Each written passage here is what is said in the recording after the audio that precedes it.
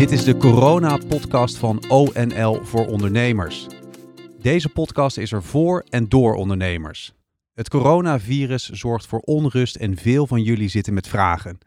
Mijn naam is Volker Tempelman. In deze podcast hoor je Hans Biesheuvel van ONL en Tweede Kamerlid Stieneke van der Graaf van de ChristenUnie. Zij beantwoorden jullie ondernemersvragen.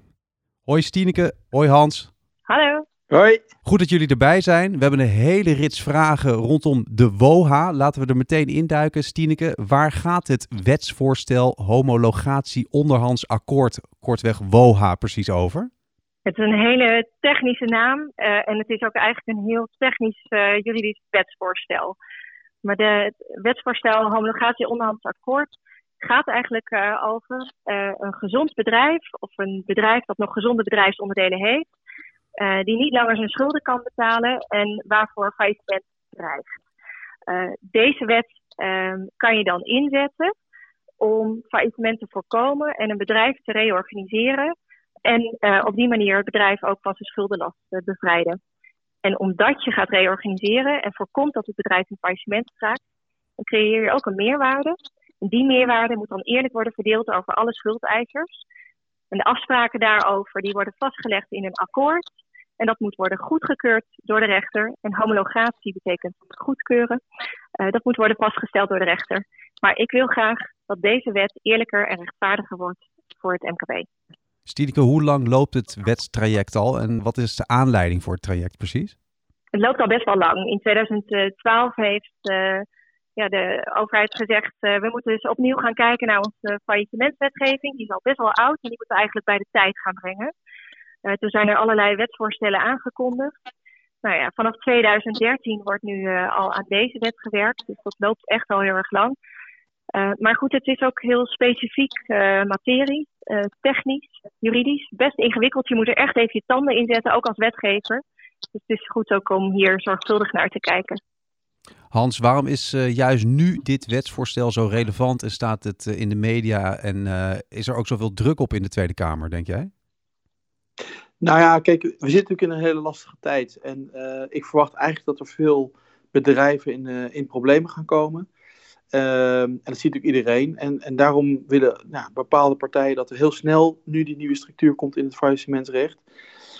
Maar ik ben het helemaal met Stieneke eens. De rol van het MKB is nu te beperkt vertegenwoordigd in het voorstel. En dat moet echt gewoon beter. Stieneke, die druk op de Tweede Kamer, kan je daar een kleine toelichting op geven? Hoe groot is die? Ja, die is best wel groot. Enerzijds denk ik dat daar ook een beetje frustratie zit, omdat dit niet de eerste wet is die waar het sinds 2012 aan wordt gewerkt. Maar de eerste wet die is gestrand in de Eerste Kamer. Dus eigenlijk is dit de eerste grote wetswijziging in het faillissementsrecht sinds tijden. Dus er is gewoon heel veel aandacht voor deze wet. Maar aan de andere kant zie ik ook dat die wet tot stand is gekomen in heel nauwe samenwerking met grote advocatenkantoren. Die ook met deze wet een kans zien om grote internationale herstructureringen in Nederland te laten plaatsvinden. En in Nederland de insolventiehulp van de wereld te maken. Er gaan dus hele grote belangen achter schuil. Maar het belang van het Nederlandse MKB staat eerder achteraan dan voorop. En dat moet echt anders. Dat wil ik veranderen. Precies, Hans. Waarom betekent de WOHA een verslechtering voor relatief kleine ondernemers in Nederland? Nou ja, door die WOHA kunnen schuldeisers met zekerheden, het zijn vaak banken en grotere partijen, kleinere schuldeisers makkelijk via allerlei procedures buitenspel zetten.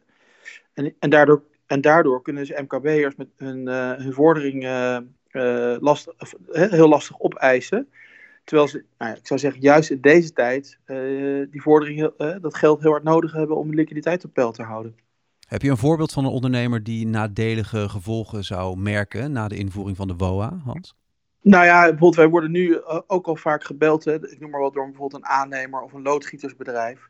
Die hebben dan soms de opdracht al helemaal uitgevoerd. Ze hebben de investering gedaan, ze hebben de personeel laten werken, het materiaal geïnvesteerd. Nou, vervolgens komt dan de opdrachtgever in zwaar weer. En dan is herstructurering nodig.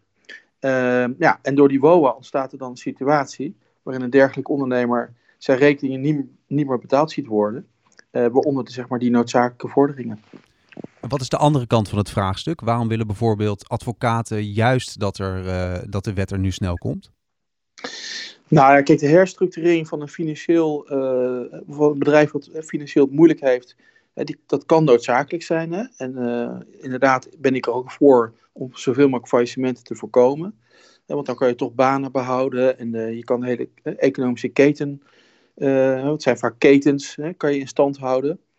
Maar aangezien er veel faillissementen in de korte termijn dreigen, lijkt me dat dus ook heel verstandig dat we dat doen. Dus het uitgangspunt ben ik het mee eens. Maar ik ben het er gewoon niet mee eens om hier een soort insolventieparadijs voor de wereld te gaan creëren. En dan het MKB helemaal achteraan te zetten. Want juist het MKB is echt de motor van de economie, de ruggengraat van de economie. En die verdienen echt gewoon een betere positie. Stieneke, wat zijn toevoegingen aan de WOHA die de positie van relatief kleine ondernemers kan verstevigen? Op dit moment is de wet heel vaag over het uitgangspunt voor de waardebepaling van een bedrijf. En daarmee is ook heel onduidelijk hoe groot uiteindelijk het deel is wat die meerwaarde is. Hoe groot het deel is wat over alle schuldeisers verdeeld zou worden. Maar het is wel heel erg belangrijk om duidelijk vast te stellen wat het uitgangspunt is. Dat stel ik voor. En daarmee maak ik het niet alleen duidelijk, maar maak ik ook mogelijk dat die meerwaarde waarschijnlijk zo groot mogelijk is. En ik vind dat de partijen met zekerheidsrechten niet meer moeten krijgen dan waar ze recht op hebben. De bank moet niet meer krijgen dan waar die recht op heeft. En die meerwaarde moet zo groot mogelijk zijn om te verdelen over alle schuldeisers. En het tweede voorstel wat ik doe, is dat die koek gewoon eerlijk verdeeld moet worden, die meerwaarde.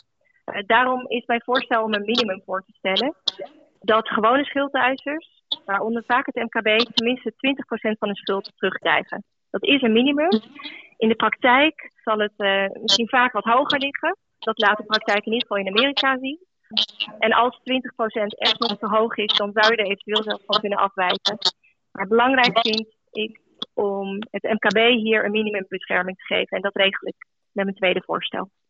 Er wordt nu ook gewezen op de urgentie van de WOHA. Aangezien er in de nabije toekomst wellicht veel faillissementen zullen komen natuurlijk. Waarom is het toch juist nu belangrijk om niet in te zetten op snelheid, maar juist op zorgvuldigheid, Stieneke?